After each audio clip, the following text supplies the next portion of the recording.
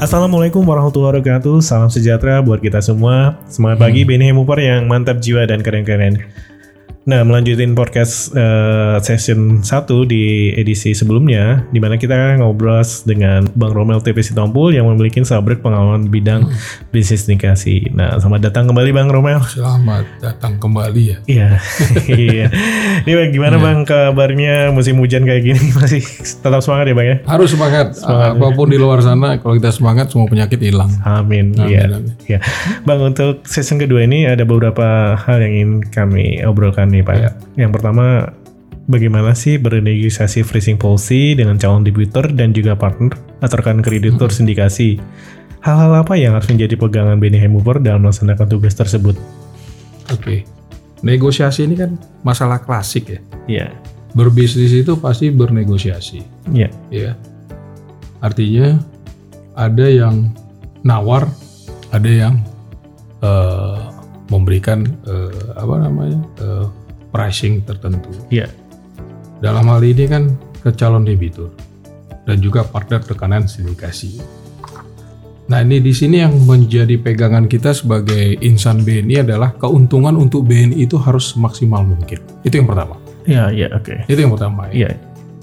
Kalau bicara negosiasi pricing, kita harus melihat debitur kita ini siapa. Biasanya kan kita tahu KYC. Oke. Kalau dia adalah name lending, pengertian name lending ini adalah kayak udah organisasi yang udah besar, well known, ya kan, udah large, udah konglomerasi, atau gitu ya. state owned yang sudah benar-benar udah besar ya. Seperti Pertamina lah, contoh Pertamina. Pasti pada saat kita negosiasi pricingnya nggak bisa besar. Kenapa? Transaksinya udah di kita. Dananya udah di kita. Iya. Semua produk konsumer, pegawai-pegawainya sudah kita approaching, udah kita akuisisi. Kartu kredit kita juga dipakai. Jadi ekosistem closed loop transaksi itu sudah terjadi kan? Ya. Closed loop transaction itu sudah terjadi. Artinya apa? Kita juga harus memahami. Mereka kan juga ada faktor efisiensi atau faktor yang harus mereka jaga. Kita harus memahami debitur kita ini siapa. Itu yang pertama. Jangan kita tiba-tiba nanti udah semua hal sudah kita lakukan, kami mau sekian persen. Itu kan membuat mereka ini menjadi wah, kacau juga nih BNI. Kurang menarik. Menarik. Padahal mereka datang tuh berharap karena kita udah punya relationship yang strong, berharap mereka gitu diberikan solusi yang baik. Kenapa? Yang servis kita ini juga bank lain juga punya kan? Pasti juga bisa kan? Iya. Semuanya bisa. Bisa beralih ya, Bang? Bisa beralih. Hanya sesuatu yang tidak kita nggak aware, nggak care. Hanya sesuatu yang sebenarnya nggak begitu yang tidak berdampak lebih menjadi berdampak lebih. Ya, ini yang harus diantisipasi para insan BNI Hi-Movers. Pada saat negosiasi kita harus tahu siapa partner yang kita lagi negosiasi. Jadi kita berhitung dulu ya. Berhitung dulu. Makanya di kita itu ada perhitungan CPR kan. Transaksinya seperti apa. Tinggal nanti negosiasi aja. Yang penting tetap ada keuntungan yang maksimal bagi BNI. Keuntungan yang sifatnya rutinitas berdasarkan transaksi kan sudah ada. Dia datang dengan project. Artinya apa? Kita lihat, ini ada potensi interest income maupun fee based income. Ini yang kita maksimalkan, bukan berdasarkan besar atau kecilnya pricing kita. Sepanjang kita ada margin, kenapa tidak? Sepanjang mereka bisa akseptasi, kenapa tidak? Nah, berbeda misalnya ada calon debitur yang sama sekali nama besar misalnya, tapi dia sama sekali belum bertransaksi maksimal di kita. Pasti kan konglomerat apapun ada di BNI kan, pasti ada. Tinggal dia maksimal nggak di kita. Nah, caranya apa? Ya itu tadi, yang tidak maksimal. Makanya kita jangan berpikir silo. Hi-Movers tuh nggak boleh berpikir silo. Misalnya kita di sektor korporasi, kita juga harus pikirkan. Yang paling menarik itu apa? Turunan dari pembiayaan yang kita berikan ini konsumer bisa ke konsumer, bisa ke sektor komersial. Kan menarik, Mas. Iya. Nah ini, dana juga ada. Transaksi juga melalui cabang kita. Misalnya dia butuh LC, ada trade finance kita untuk di internasional. Iya. Butuh produk-produk treasury, ada treasury. Nah ini, Mas, pada saat kita negosiasi, berpikirnya adalah secara BNI. Tidak hanya dalam berpikir sektor kita aja. Kalau kita berpikir sektor kita aja, kita negosiasi ini sekian ya. Tapi yang paling penting kita lihat target kita berapa sih? Kan setiap unit atau divisi kan punya target. KPI sendiri. Ya kita harus susun. Oh kalau terhadap debitur ini, oke kami kenakan charging fee sekian persen. Tapi dengan syarat, biasanya Mas, kita akan kuasai dia punya dana di pembiayaan ini. Ada namanya escrow.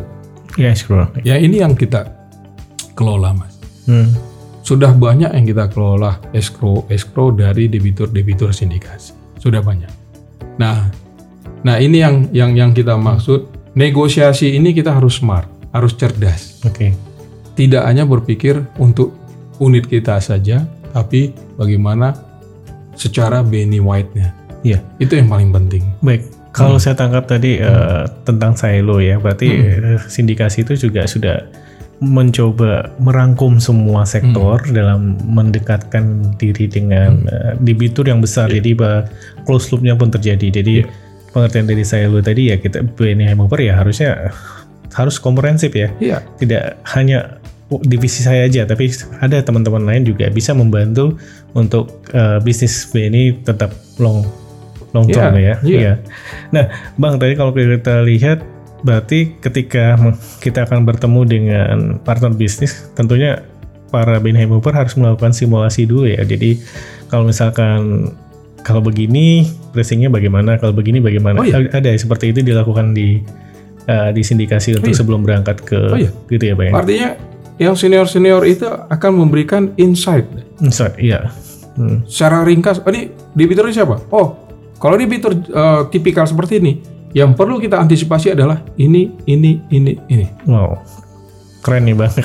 Antara junior dan senior harus itu. Ya. Kita harus sampaikan semacam bekal lah terhadap teman-teman itu untuk bernegosiasi itu seperti apa. Apabila pun mentok, bukan berarti itu akhir dari segalanya. Tetap berusaha kembali cari solusi terbaik. Solusinya apa? Makanya kita itu harus harus menjadi pribadi yang punya spirit, ada yang namanya total solution yang komprehensif. Nah itu harus dalam diri Hi-Movers itu ada. Iya. Jadi kita itu menjadi partner bagi debitur ataupun rekanan kita yang lain, bahwa kita itu dianggap, oh kalau ngomong sama orang BNI enak nih, ada solusinya nih. Iya. Solusi ini harus juga yang sifatnya bisa dieksekusi ya. Tidak hanya hal-hal yang sifatnya malah nggak bisa dieksekusi. Yang sederhana aja sebenarnya. Gimana nih Bang contohnya? Sederhana aja misalnya dalam hal yang biasanya perusahaan-perusahaan ini kan selalu induknya misalnya tiba-tiba, oh kami minta corporate garanti, personal garanti. Misalnya garanti, oke. Ya, misalkan itu kan dua hal yang membuat mereka agak keberatan. Nah, apa sih solusi di kita? Oke, kalau dia sifatnya project financing yang ada fase konstruksi maupun operasi, nah ini kita sampaikan ke debiturnya. Corporate garanti atau personal garanti ini kita butuhkan hanya selama masa konstruksi. Artinya apa? Pada saat selesai konstruksi dia sudah menghasilkan dan sesuai dengan proyeksi, silahkan dirilis. Artinya kan win-win solution. Nggak selamanya corporate garanti atau personal garanti itu kita akan ikat. Itu contoh kita kasih solusi sehingga bagi partner ataupun bagi debitur kita atau calon debitur kita, oh ya ini masuk akal. Iya. Nah, hal-hal seperti ini yang kita akan selalu lakukan terhadap teman-teman yang junior pada saat melakukan negosiasi itu seperti apa. Kita jangan kaku lah. Jangan kaku. Tapi syarat ini kita butuhkan dengan kondisi seperti apa. Baik. Yang pertama itu adalah bagaimana mengamankan bank. Itu yang pertama. Kenapa? Yang kita kelola adalah dana masyarakat, dana pihak ketiga. Iya. Itu yang paling penting. Itu yang harus dipahami oleh Hi-Mover. Baik, menarik nih Bang. Nah, salah satu proses dalam memberikan kredit sindikasi adalah melaksanakan koordinasi dengan para pihak dalam sindikasi kredit dalam hal pelaksanaan site visit ke lokasi jaminan proyek sindikasi. Berdasarkan pengalaman Bang Romel, bagaimana cara BNI Hi-Mover dapat melakukan pelaksanaan site visit yang optimal, efektif, dan dapat mengukur mitigasi risiko dari jalan proses tersebut. Ada nggak pengalaman menarik yang bisa disampaikan nih Bang Romel? Kalau site visit ini kan sebenarnya bagian dari proses pemberian kredit ya. Iya. Artinya bagaimana mengkoordinasikan orang banyak untuk di site visit dan mempunyai kesimpulan yang sama terhadap calon dari prospek kita, ya kan gitu. Iya. Artinya apa? Ya kita harus bersiap. Kita harus ada persiapan yang benar-benar matang. Berarti ada pertemuan dulu ya Bang sebelum kesana. Oh iya. Kita lakukan, misalnya nih, kita mau melihat project power plant tenaga air di remote area biasanya kan, remote area biasanya, artinya jauh terpencil biasanya. Artinya ya kesana itu seperti apa? Ya kita harus matang, benar-benar ngukur, jadi perjalanan berapa jauh, terus di sana udah harus persiapannya seperti apa yang akan dilakukan, apa yang akan dipresentasikan, apa yang akan didiskusikan. Itu juga ngukur waktunya kita harus benar-benar terukur, ya, sehingga manfaatnya ada. Pada saat kita site visit, kita harus dapat feel-nya, bahwa project yang kita mau biaya ini adalah suatu project yang akan berhasil. Kita harus membuat feel seperti itu ada. Contohnya apa? Bagaimana mitigasi risiko yang katakan lingkungan. Mitigasi risiko itu tidak hanya angka kan. Iya. Tapi lingkungan sekitar itu seperti apa? Iya. Konstruksinya seperti apa? Apa mengganggu ekosistem lingkungan nggak ya Pak? Iya. Ini yang penting nih. Masyarakat sekitar di sana itu seperti apa terhadap proyek ini? Iya. Itu juga harus kita tahu. Terus manfaat keekonomiannya terhadap masyarakat itu apa? Pasti kan ada. Iya. Orang bangun jalan kecil aja ada manfaat ekonomi. Apalagi suatu proyek yang sifatnya skala besar seperti itu. Artinya apa? Minimal ada orang yang bisa kerja di sana. Ya, tenaga kerjanya. Atau ada ekonomi akan hidup lah dengan sendirinya. Nah, hal-hal seperti itu yang kita akan bangun dan apalagi bersifat site visit, tidak hanya sekedar datang lihat udah pergi, enggak. Tapi di situ kesempatan kita menggali informasi sebaiknya. Menggali informasi dan bersama-sama pihak yang kita ajak, kita punya kesempatan waktu yang gede kan, luas kan. Karena kan berjam-jam kita di sana. Kalau cuma rapat di kantor ini paling lama berapa jam sih?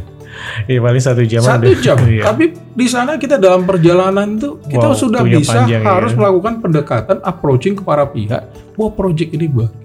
Bukan sembarangan ya. Kita bukan seperti jualan yang di luar sana. Oh ini barang bagus, ternyata enggak. Tidak. Bagaimana keyakinan kita terhadap proyek ini bisa kita tularkan ke para pihak mempunyai pemahaman bahwa proyek ini sama seperti kita. Nah, kesempatan pada saat visit itu penting karena waktu kita bersinergi, berinteraksi itu kan sangat luas. Tidak hanya 1 jam, 2 jam. Apalagi kalau nginep, kita bisa bercerita terus ya, untuk meyakinkan. Kita bisa diskusi lagi. Dia di mana dia yang masih perlu untuk diberikan penjelasan. Kira-kira di bagian mana dalam proyek ini dia perlu kita jelaskan lebih. Nah, di sini kesempatan kita Mas pada saat visit. Sama seperti ada mungkin pernah dengar cerita bagaimana memberikan penjelasan ke bos. Paling enak tuh di mana coba? Pada saat nunggu lift sampai turun ke bawah. Artinya waktu yang 5 menit, 1 menit, 2 menit itu kita sampaikan informasi. Elevator speak tuh. Artinya di situ pasti. Nah itu yang kita analoginya gitu. Iya, berarti dengan sekian detik kita harus menyampaikan dan apa yang disampaikan udah buy-in nama bos kita. Nah, apalagi yang waktu yang bisa berjam-jam ini. Harusnya lebih banyak. Gitu, kira-kira di situ Pak. Ada nggak pengalaman ketika site visit itu ternyata ada perbedaan antar partner gitu? Pernah nggak? Biasa, namanya perbedaan itu biasa. Nggak mungkin nggak berbeda ya. Itu dinamika. Ya. Yang disitulah kemampuan kita sebagai lead untuk bagaimana dinamika ini menjadi sesuatu yang positif. Baik, luar biasa. Baik, ke berikutnya ya Bang, berdasarkan pengalaman Bang Romel, hal-hal penting apa saja yang perlu dilaksanakan oleh BNI Hi-Movers saat bertugas sebagai agen jaminan dan advisory, terutama pada pengikatan jaminan. Nah, mohon disampaikan, adakah pengalaman menarik yang akan menjadi lesson learned bagi BNI Hi-Mover? Kalau pekerjaan security agent, agen jaminan ini lebih banyak masalah pengikatannya ya.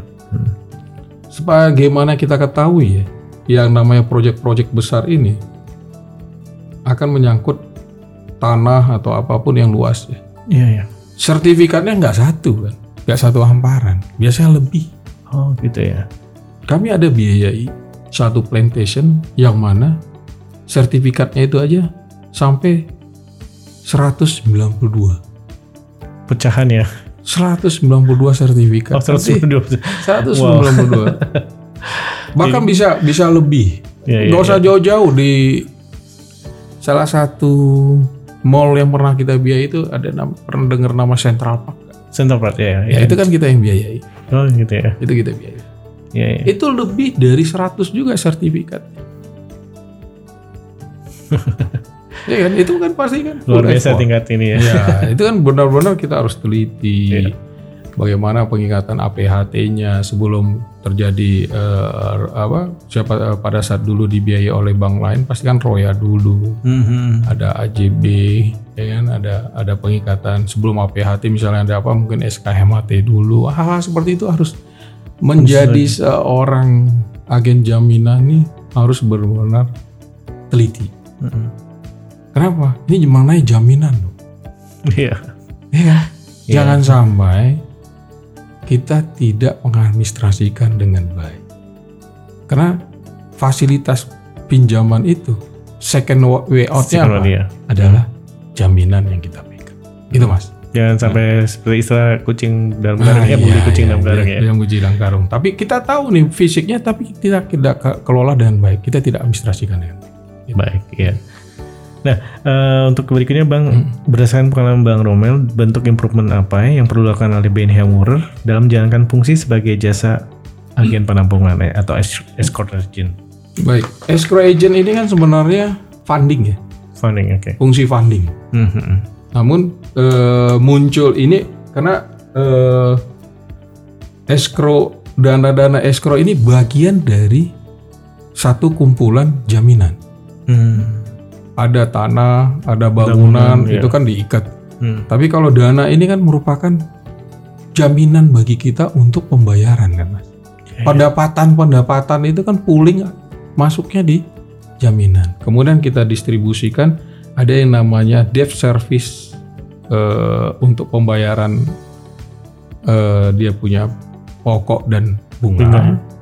Itu namanya debt service account. Kemudian debt service reserve account, DSRA.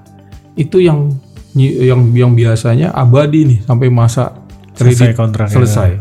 Biasanya 3 interest, 2 pokok, atau ada 3 interest, 1 pokok. Dan ini jumlahnya kalau banknya pembayaran bunganya sebulan 50 miliar Mas. Bisa bayangkan kan? Untuk 3 kali aja udah 150. Untuk pokok kan bergerak. Ada kadang dari 10 miliar sampai bisa 50 miliar. Dari bunga aja kita udah pegang 150 miliar. Nah, kalau dibilang bentuk improvementnya apa untuk menjalankan fungsi ini, ya kita harus pandai-pandai untuk menjaga dana ini supaya tetap menjadi dana murah. Jangan sampai nanti tiba-tiba ini kan dananya dimasukin giro, harus di deposito, ya kan? Mahal itu. Dana mahal. Nah, bagaimana? Ya itu tadi, bagaimana kita melakukan relationship dan membuat debitur kita ini nyaman sama kita. Jangan sampai tiba-tiba, masuk deposito dong, ini dong. Kita harus yakinkan mereka bahwa dana ini adalah dana bank sebenarnya. Untuk pembayaran kewajiban kepada bank. Memang title-nya masih atas nama PT yang kita biayai. Tapi ini sebenarnya kan adalah untuk pembayaran kewajiban ke bank. Masa iya dana yang untuk bank ini kita harus depositokan? Kan logikanya kan nggak ini ya. Berat juga ya Bang untuk memberi penjelasan. Ya. Di sinilah bentuk bagaimana kita harus komunikasi yang baik. Kita memberikan alasan-alasan yang benar-benar tidak terbantahkan kepada debitur kita. Kira-kira gitu. Baik. Nah, untuk berikutnya Bang, untuk poin kelima nih, bentuk mitigasi risiko yang bagaimana yang diperlukan oleh BNI Hi-Mover saat melakukan tugas di aktivitas bisnis sindikasi. Kira-kira ada hal yang bisa diceritakan kepada kita sebagai listener?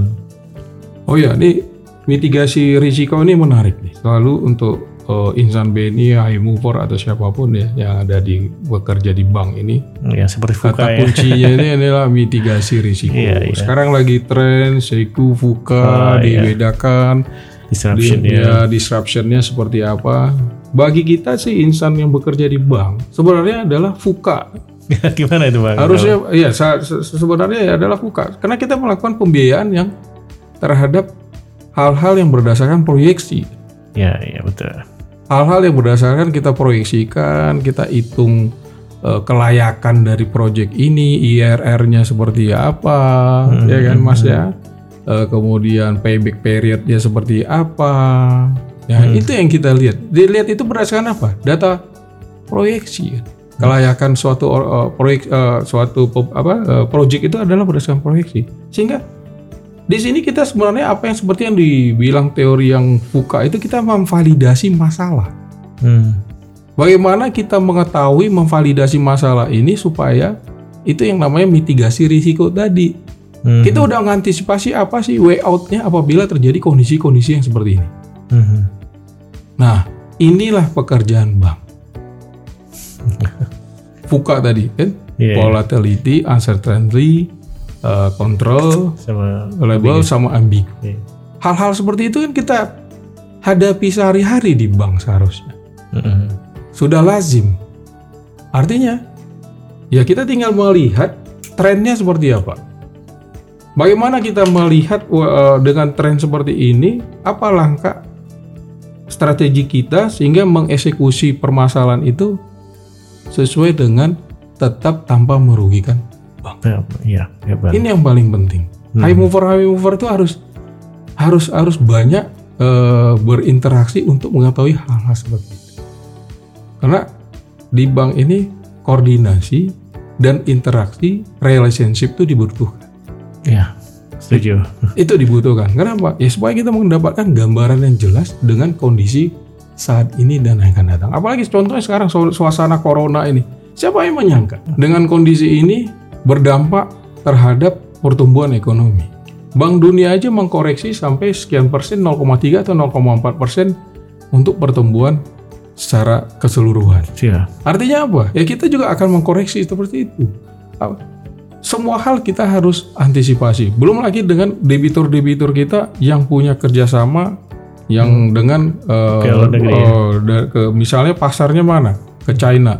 Atau debitur-debitur kita yang membutuhkan bahan baku yang dari China. Itu kan berdampak. Betul. Nah, bagaimana solusi dari kita untuk supaya tetap stabil dan mampu membayar para debitur kita ini? Itu yang namanya VUCA nggak? VUCA. Itu yang namanya memvalidasi masalah nggak? Benar, memvalidasi masalah. Sehingga mitigasi risiko itu kita itu tetap ada. Stress test apa-apa namanya nanti itu akan kita lakukan. Ini Mas yang harus dipahami oleh Hi-Mover bahwa industri perbankan itu memang dari dulu dari dulunya segmennya atau jenis usahanya ya seperti ini. Betul. Kita harus mengukur sesuatu ke depan itu kita tarik ke saat ini seperti apa. Ya, siap. Nah, ini yang kita akan hadapi ke depan. Itu Mas. Baik, terima kasih Bang Romel atas ngobrolnya. Nah, Sobat BNI Hi-Movers, semoga ngobrol session kedua ini kita dapat insight dan new knowledge sangat berguna ya tentunya. Dan jangan lupa di session ketiga nanti kita bicara kembali dengan Bang Romel terkait leadership dan people development di sindikasi ya, di unit sindikasi. Nah, saya Justin Librian dari Knowledge Management BNI Corporate University dan saya Romel Sitompul, pemimpin unit bisnis sindikasi. Wassalamualaikum warahmatullahi wabarakatuh. Salam Learner is Center of Learning.